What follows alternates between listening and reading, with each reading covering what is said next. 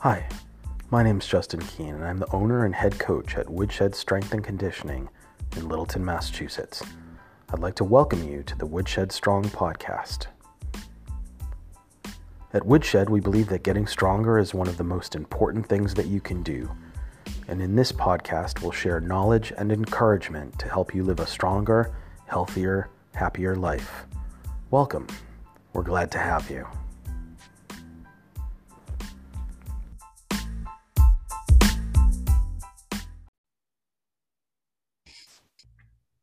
All right.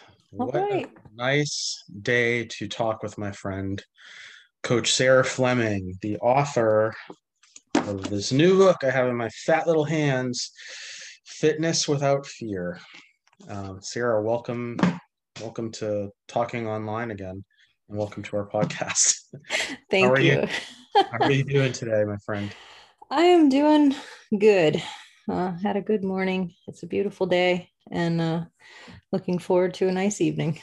Very nice. Sarah, just for folks the uninitiated who don't know you, where do you coach out of, and where do you make your business out of?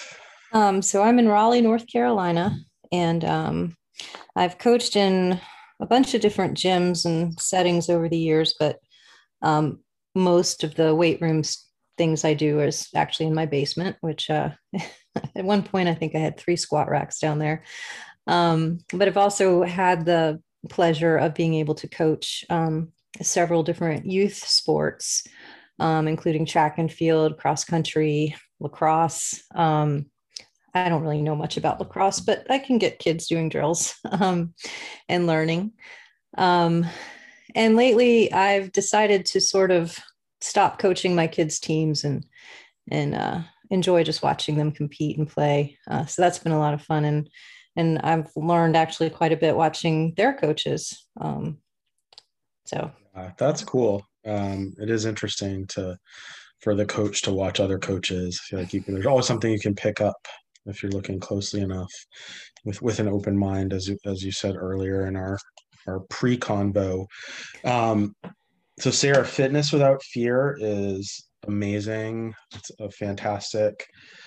The subtitle says it all: Practical Guide to Improving Your Life Through Good Movement. I think you hit it out of the park, and I wanted to talk with you about that. I want to ask you to sort of start us off by telling us why you wrote this book. What? well, it was. I'll say this: I spent over a decade as a medical researcher. I actually have a master's degree in biochemistry. Um, I always had a hard time myself as an athlete. I wasn't very coordinated. I never got picked for any of the teams. And as a scientist, I sort of realized at some point that fitness and athletic skill could be learned. Mhm. I just had to find the information I needed to teach myself. So over the years, I finally made the decision that, when I had kids and couldn't work in the lab anymore, maybe I could get into physical training. Maybe I could actually help some people out. And what I found was that there are a lot of people out there who don't really know what to do and are kind of intimidated by the gym. And a lot of actually the people I very first started working with were cancer patients at my local YMCA, which was strange because I had been doing cancer research and nobody knew that. But I'd have these women ask me if they could work out with me because they saw me, in their training and thought I looked like I knew what I was doing. And Mhm. all of them told me that they were just too intimidated to join the classes or work with the trainers because all they ever saw were people suffering and they were already suffering enough. They didn't need to suffer anymore. So I was surprised by that, but I agreed, and then that sort of inspired me eventually to decide to get certified as a trainer. And I remember at the time one of my friends who I think had good intentions, but she said, "Why would anybody want to train with you? You've never been on stage, you've never won a medal." And she was talking about figure competitions, Mhm. and that confused me because I was like, well, I don't see training as bodybuilding. I see training as teaching people how to use their bodies better. And that's how I've always seen it. And, throughout my practice, I've dealt with, some very talented people. I've also encountered a lot of normal people, just average folks. I've taught them to be competitive. I've taught them to just live a better life. And it's always come down to teaching. And I think the ones that inspire me the most are, I usually would get one or two a year. There'd be someone who would come to my gym door terrified, and they'd be like, I tried to go to the gym and learn how to do this stuff myself. I've been hurt. I've been told wrong things. I don't know what to do, but I know I need to get healthy. And the very first thing I have to convince these people of is that I'm not going to hurt them, and like, I'm here to teach you. I'm here to take care of you. I want you to get better. Well, let me It's use kind of, that as a jumping off point, because I think that's in a lot of ways your book is really the first few sessions with a client, right? So yeah. what does that first session look like without revealing any trade secrets or, or like, Well, don't tell us about all the special. You gotta keep some of it to yourself. But I'm gonna start that off with a tiny little anecdote, and if I go off the rails, kick me back I'll bring in. you back in. I used to train horses, and when you're training horses, all you have is your observation, because they can't talk to you. You can't ask them questions.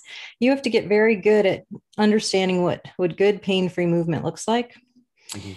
So that's a skill I developed early on. And I'll tell you, when I see my clients out in public sometimes, even if they're not facing me, I can tell who they are based on how they move.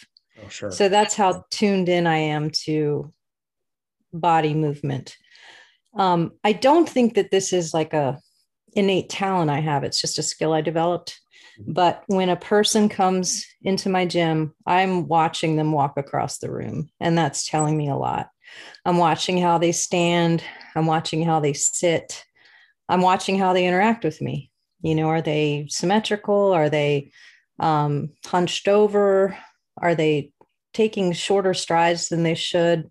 Is there anything odd about their movement or their posture? And so I'm already looking at those things as they're talking to me and telling me things. And then I just sit down with them and let them talk. I ask them, do you have any pain? Is there anything that you feel limited by? How's your diet? How's your sleep? How's your general stress level?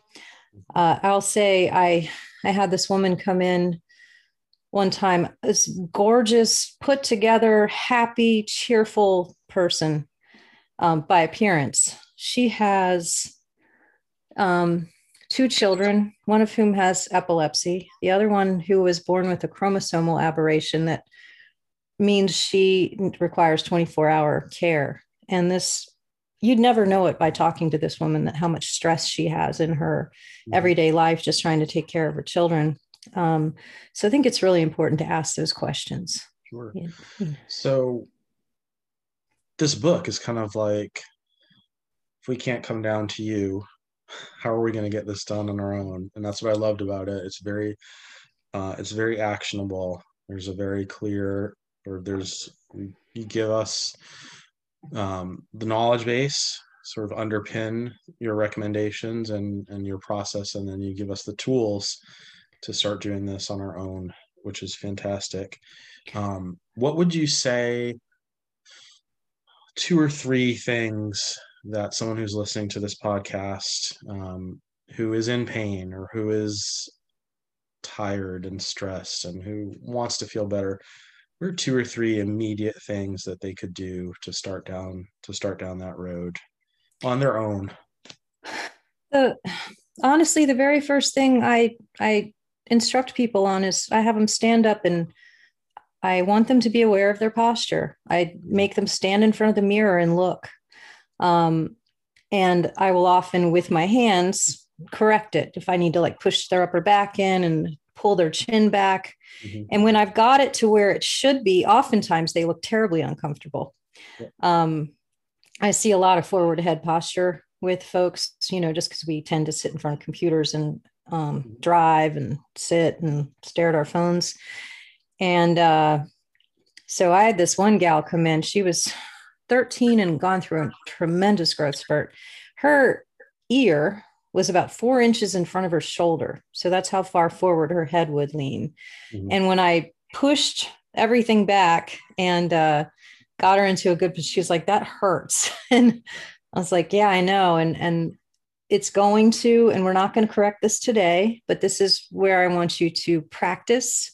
So every day you got to remind yourself, where are my shoulders back? Is my head straight? Is my spine straight? Because another big fault I see with women in particular is they let that lower back kind of get excessive curvature, sway back, or lordosis, as we call it. So if they're standing up, pull that belly button into your spine, tuck your hips forward. And so just be extremely cognizant all the time of your posture. And we're going to forget and we're going to fatigue throughout the day, but that's the one thing you can constantly go back to.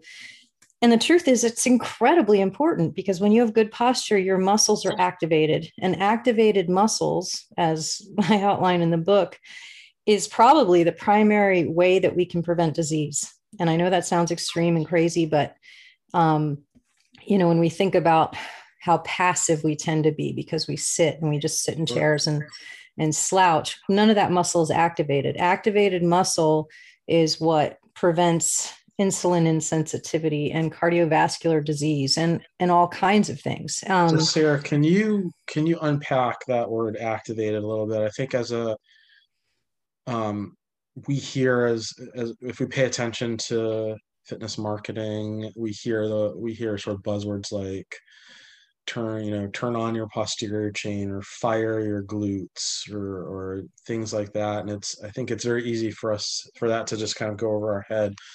And I think it's incredibly important what you're beginning to talk about. So unpack that for me. What does activated mean? So, picture right now, right now I'm sitting on the couch and I'm kind of very comfortable. and I'm kind of leaned back. Yeah. But my core is activated. Like I'm not completely slouched down like a sack of potatoes. I'm making an effort to pull my shoulders back, and my head is upright, and my core is activated. I am aware of these parts of my body. Awesome. And a lot of people don't have that awareness. So I will actually tell people, take your hands, put them on your belly, and then tighten the muscles underneath. And, you can feel that happen. And you don't necessarily have to walk around with it that tight, but, you should be aware of what your muscles are doing. Okay. When we're standing, a lot of people have a tendency to slouch. And the very easy way to feel that is just, when you stand up straight, pull your spine up towards the ceiling, get your head back. You're going to feel taller. Some people feel insecure in that position because they feel like they look like a pageant contestant, waving at the crowd. But that's actually how we want to feel. Sure. And to go back to the science behind it, when you put people on bed rest, regardless of weight, they are going to develop the metabolic syndrome diseases from just lying passively in bed. The way that they cure that is simply getting them out of bed and getting them walking. And an interesting other way that they do it is they get them up out of bed and have them stand on a vibration plate. Mm-hmm. Now, picture standing on a vibration plate. If you are not activated, you're going to shake like a bowl of jelly, right? You're going to have to, in order to counter that, you sort of have to brace a little bit. You have to kind of be sturdy. If you want to think about it this way, every mother will understand this. Like if you're standing in a room full of toddlers who are running around at full speed, you're always going to be slightly activated to anticipate, getting your legs knocked out from under you. Thank you. That's what I was looking for. So like you're conscious of your muscles being ready to go, and they're there, and they're sometimes they're tensed or they're pulled back or they're flexed, or as it happens, ready as it may happen, ready to withstand a attack by toddlers. You gotta like stand on that. Yeah. That's like a walking vibration plate, a room full of toddlers. You better be on your A game. Um, Something that struck me as you were talking about posture and standing tall, something that we see in, I see in my own training and my practice is the ways in which a shoulders forward and a slouched posture can almost become a protective gesture. You know, Yes. talk to me about that, because that's not insignificant. I think talk to me about the psychology of getting someone to stand tall and getting someone to look in the mirror and be aware of what they're doing.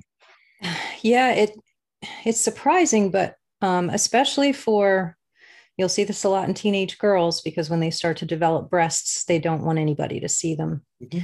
Um, but it is a protective gesture, and I think it makes people feel vulnerable.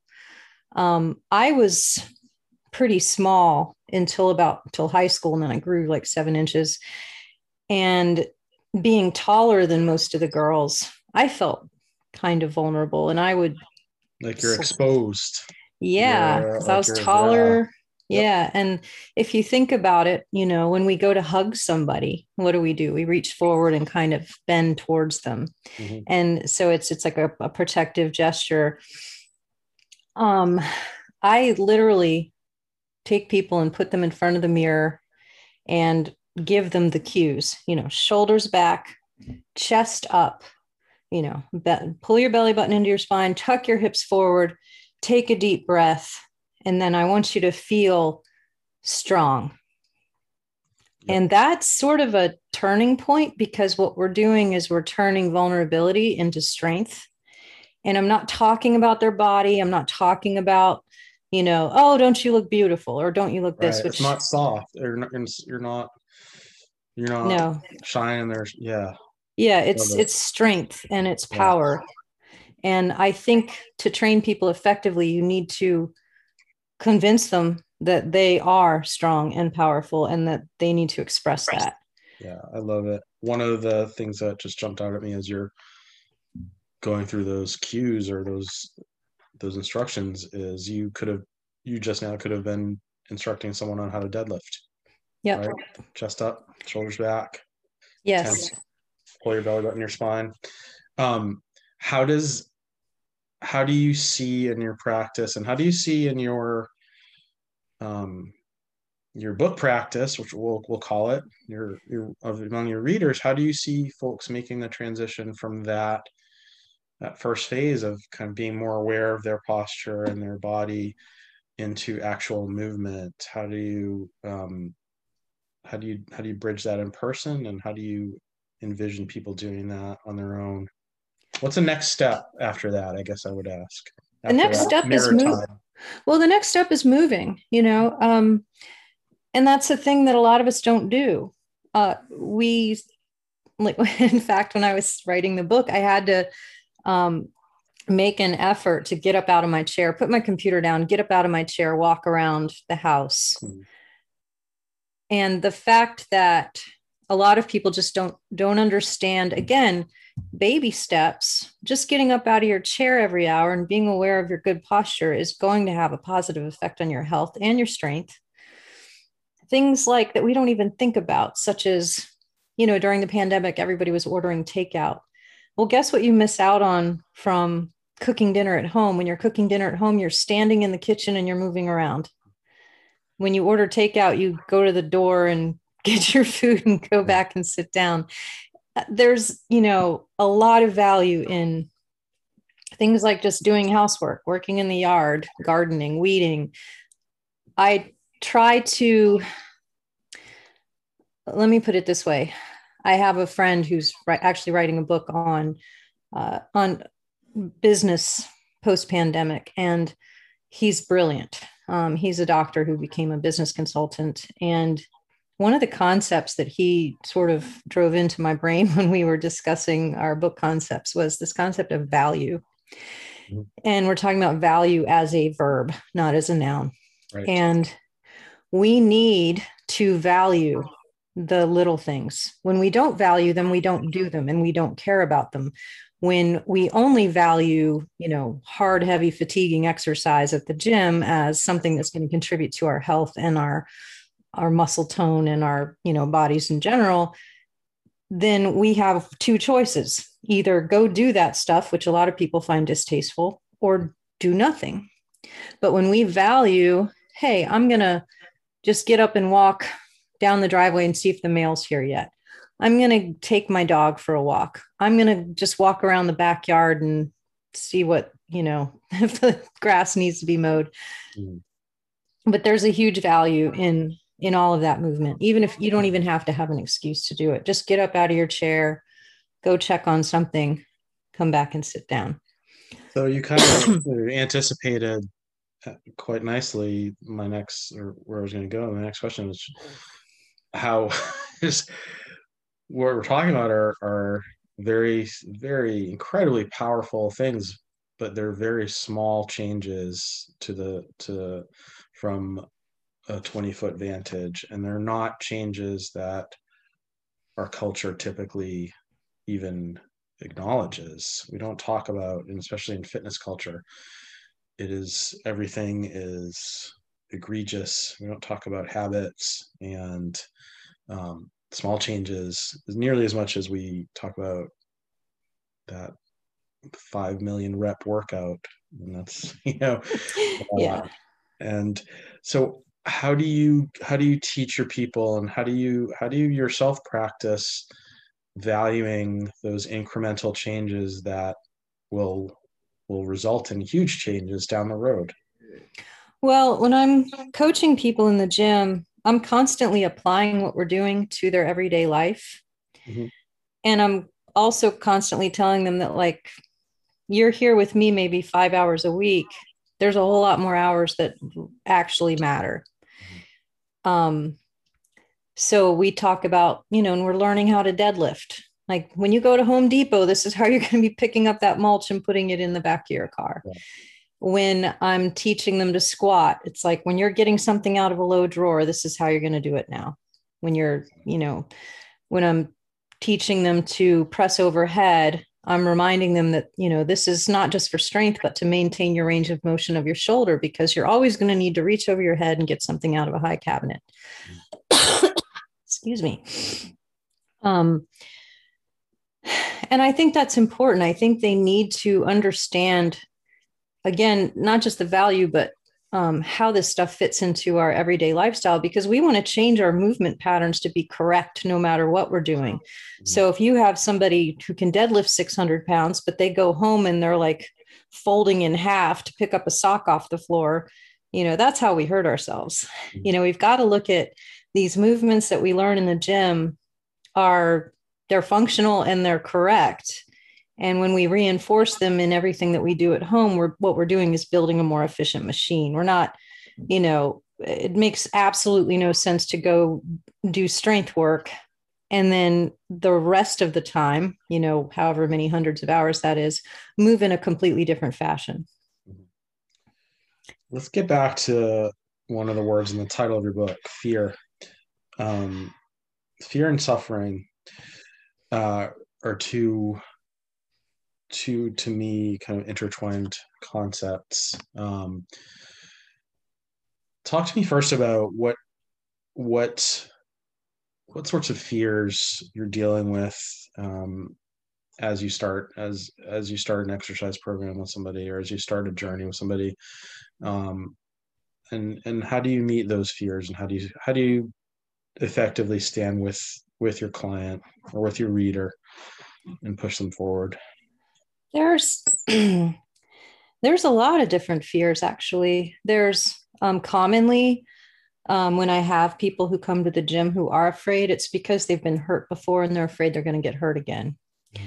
There's people who, for them, the feeling of getting their heart rate up is scary. Mhm. It feels like a medical emergency. Some of these people have had heart attacks or issues with blood pressure. Getting out of breath feels like you're drowning. Yeah. Um, You can and if, see it on their, you can see yeah, that look on their faces, right? absolutely. And I had a gal come, I guess it was like 2 summers ago, and she had had several cardiac and blood pressure issues. She poor thing had just been through a lot, and she was terrified of me pushing that heart rate. At the end of the summer, I finally got her pushing the Prowler up and down my driveway. Yeah. And if anybody knows what a Prowler is, it's a weighted sled, and it takes your breath away. But she had finally gotten to where she trusted herself, trusted her own body to be able to get to that level of exertion. And she wasn't afraid that it was going to turn into something else. I'm just going to jump in here because I feel like you're underselling that triumph. Like when you push the Prowler, especially if you were pushing on a driveway, and I'm sure it was hot, like you legit feel like you are not going to be able to catch your breath when you're done. When you're Yeah. pushing it, it's the exertion, you just you gotta keep it moving. But that's huge. I can't, how did you reinforce what a triumph that was with her? I took a picture of it and sent it to her husband. Yeah, there you go. And That's he such a was big so deal. I mean, excited. yeah.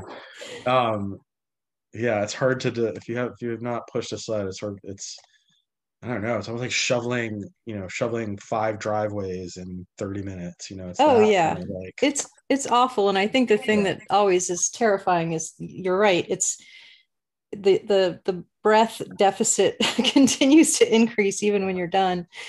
And actually the first time I took her out, I put a chair there and I'm like, we're gonna push this and then you're gonna sit down. And we're not gonna push it again until you're completely catch your breath, and then we're gonna do it again. And if after that you want to stop, we'll stop. She ended up pushing it 5 times that day.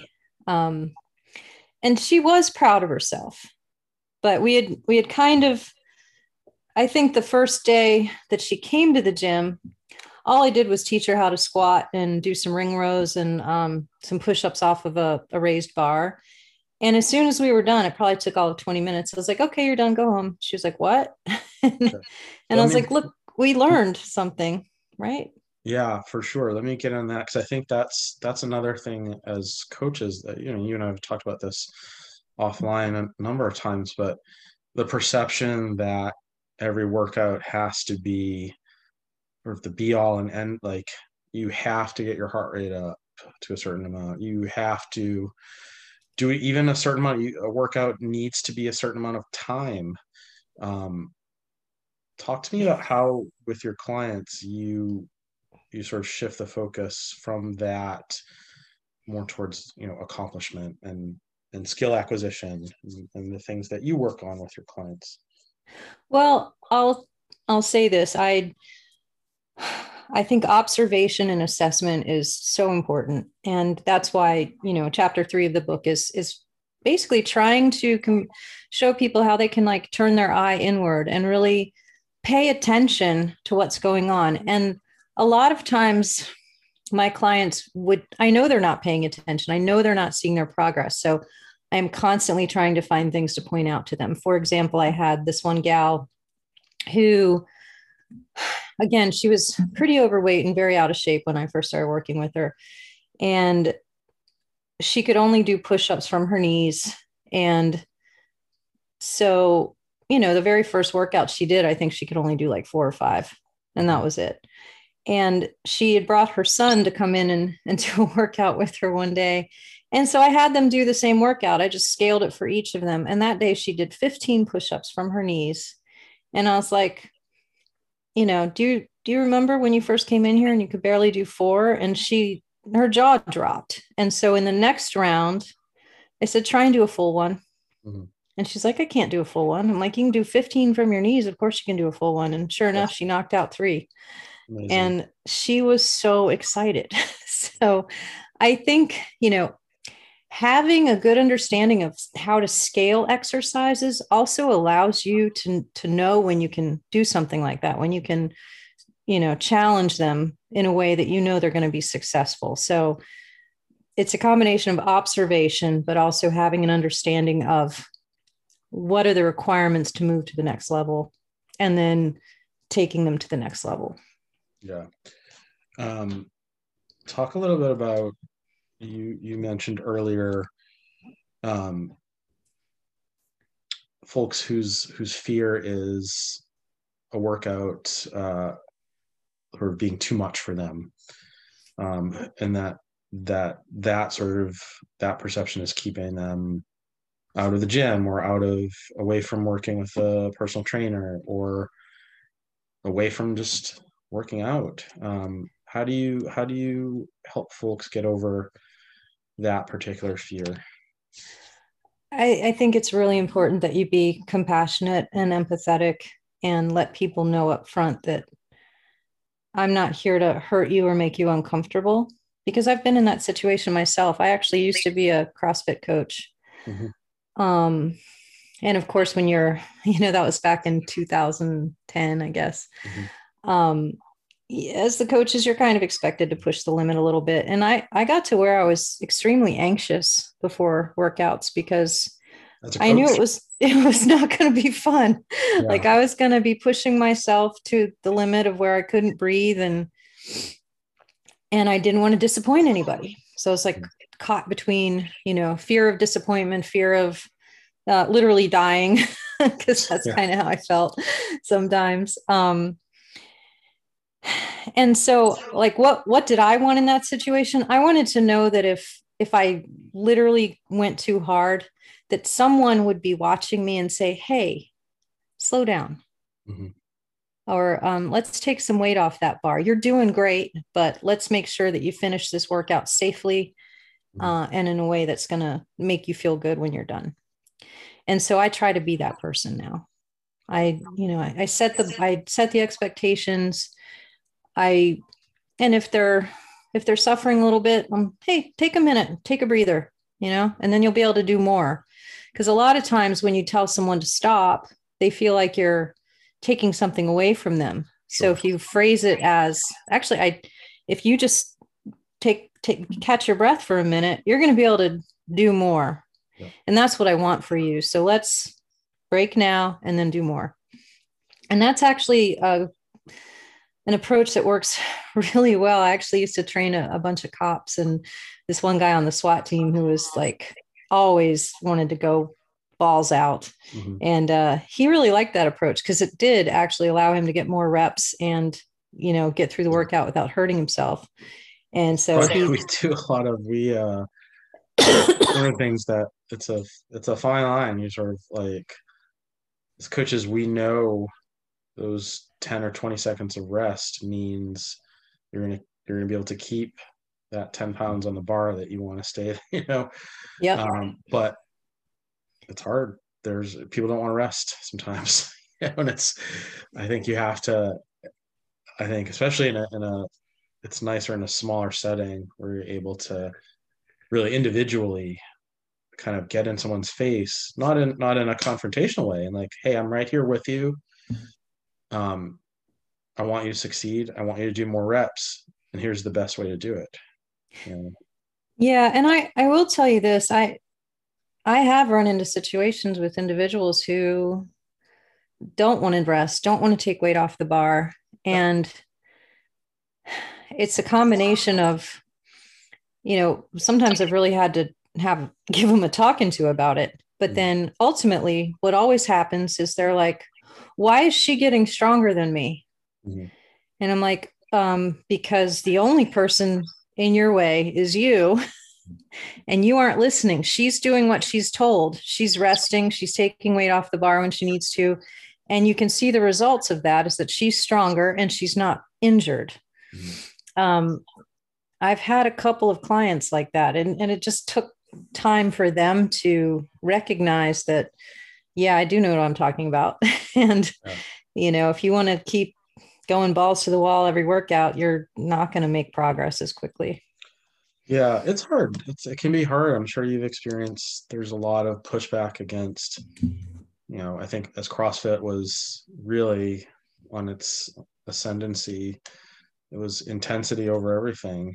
Mm-hmm. And you could find any number of articles to support whatever position you wanted to support. That tells you only, or that famous intensity equals result, power times result, whatever. I can't remember what the equation was. Yeah. But there's always somebody who's willing to tell you you're not trying hard enough, Mm-hmm. which I think is, I, I think that you have a really unique approach in handling that, because uh, you're essentially telling people, I want you to actually rest so that you can try even harder Yeah. and better, Mm-hmm. the way it's supposed to be done, which I love. Of course, you know that.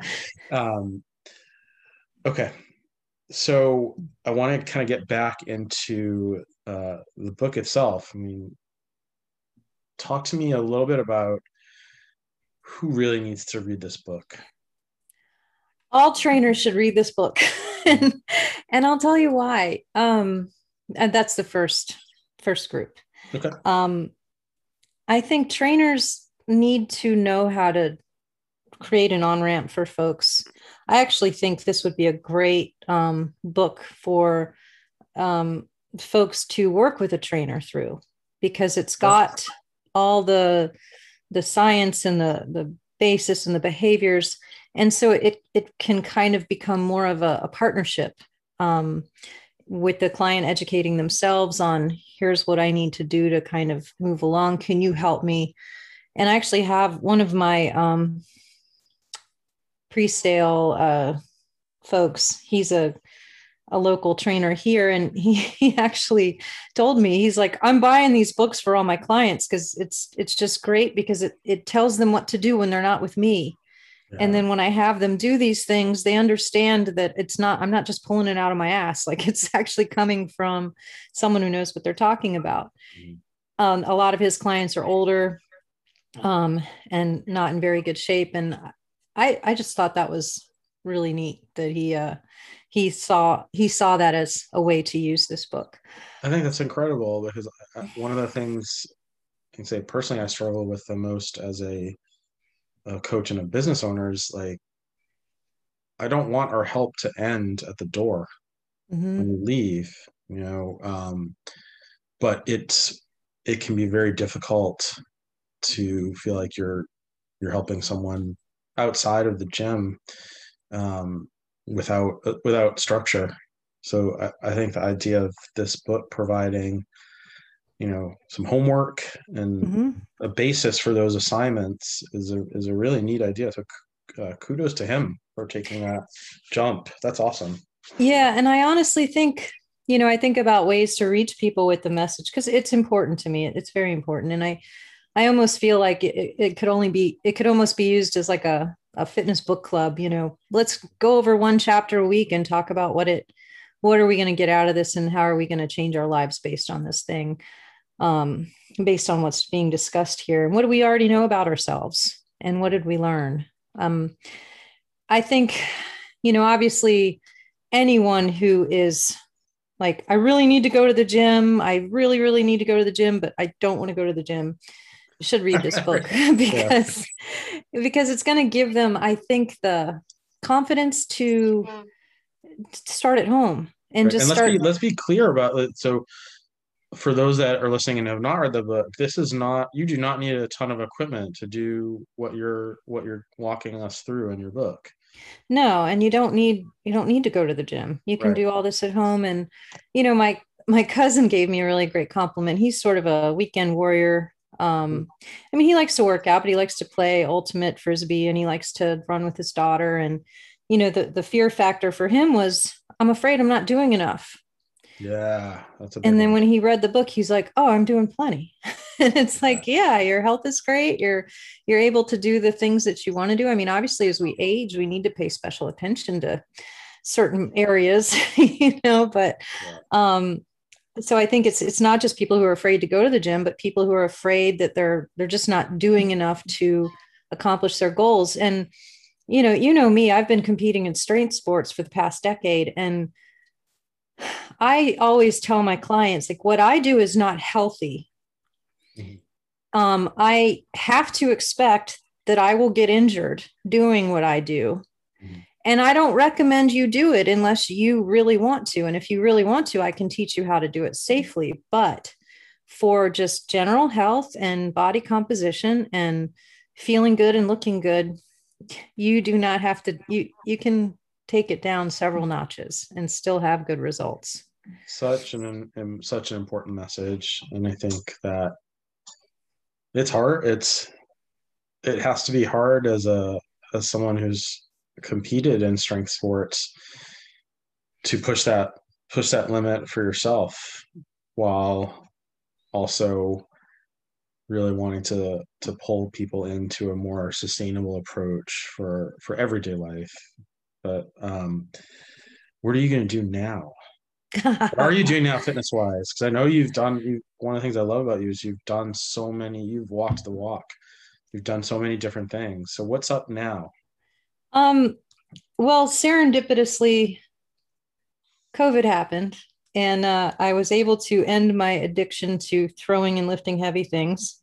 And I just say that because I'm almost 50 years old and my knees are, starting to grumble at me quite a bit. And I've just had this desire, one, to get back to riding horses, which was my first love, but not to the degree I was doing it, when I was younger and getting thrown off every other day. Mhm. So, um, one of my first weightlifters I trained, she is a competitive mounted shooter. So she gallops horses around an arena with a gun and shoots balloons. It's pretty cool. She has an old mare that's in retirement now. And so she and I like to go out in the woods and enjoy the scenery once or twice a week. Nice.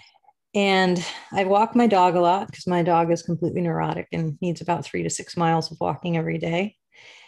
And I'll get you to talk to my kids about this, about dog walking. yeah, kids aren't very good at that. Yeah. But I've also been spending a lot of time stretching, which I haven't. I used to do it with my cross country team because here's one thing about kids, they will not stretch unless you make them stretch. Sure. So at the end of our workouts, we'd always have a lot of fun.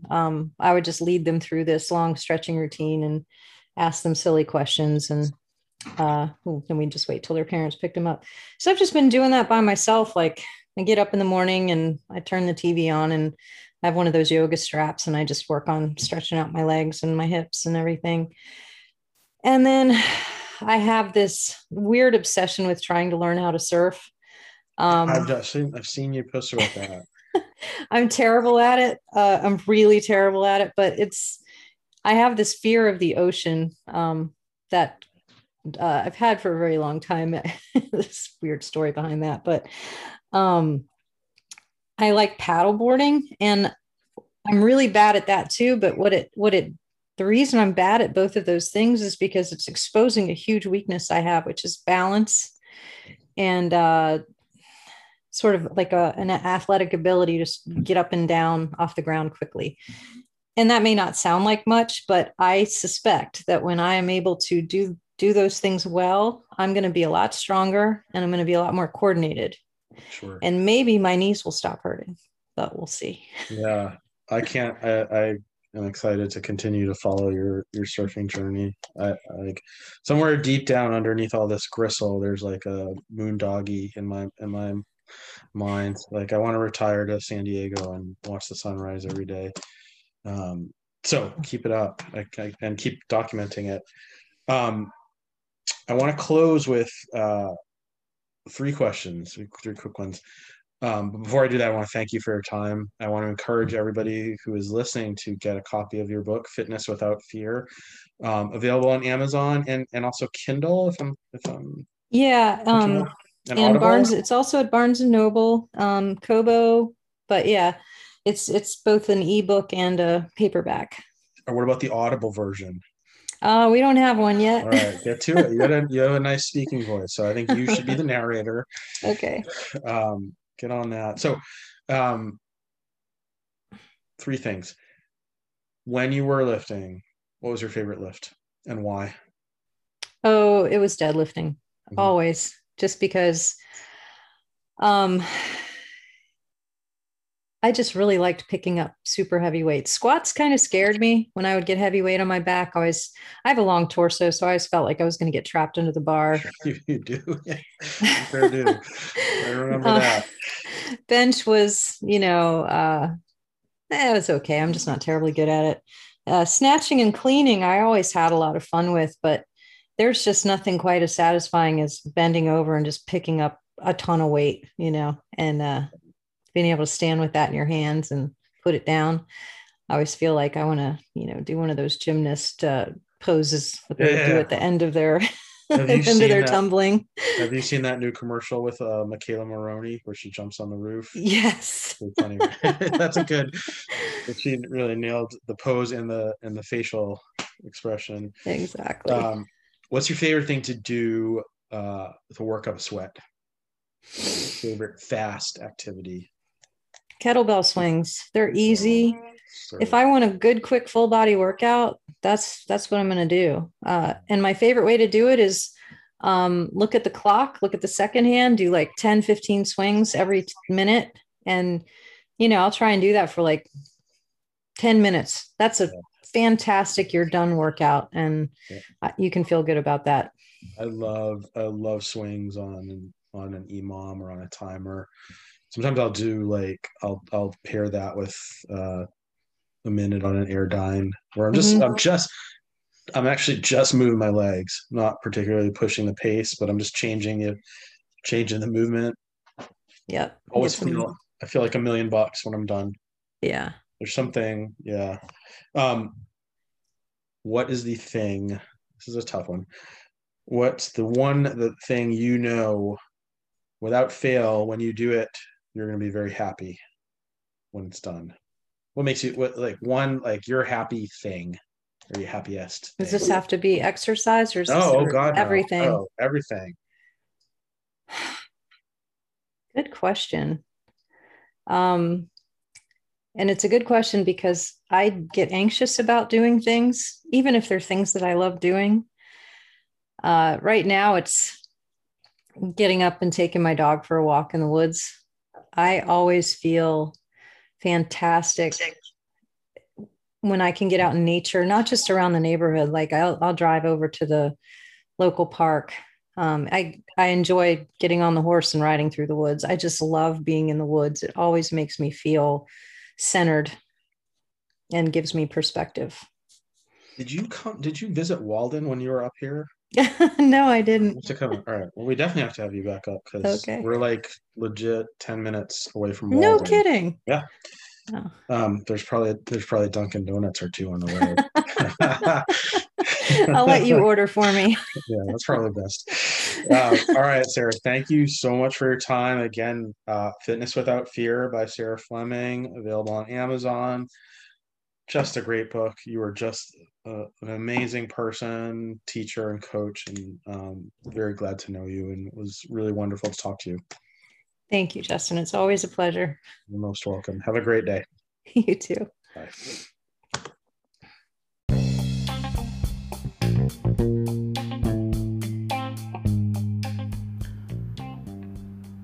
Thanks for listening to the Woodshed Strong podcast. At Woodshed Strength and Conditioning, we provide small group and individual training in a community atmosphere. We're an old-fashioned gym in a brand new facility located at 53 Ayer Road, Unit F in Littleton, Massachusetts, right off of Route 110. Getting stronger is one of the best things you can do, and it's easy to get started at Woodshed. Head on over to our website at woodshedstrength.com and schedule your free no-sweat intro. You'll meet with one of our professional coaches and talk about what you'd like to do and how we might help you. No sales pitch, no pressure, no sweat. Head on over to woodshedstrength.com to get started. And thanks for listening. We'll catch you next time.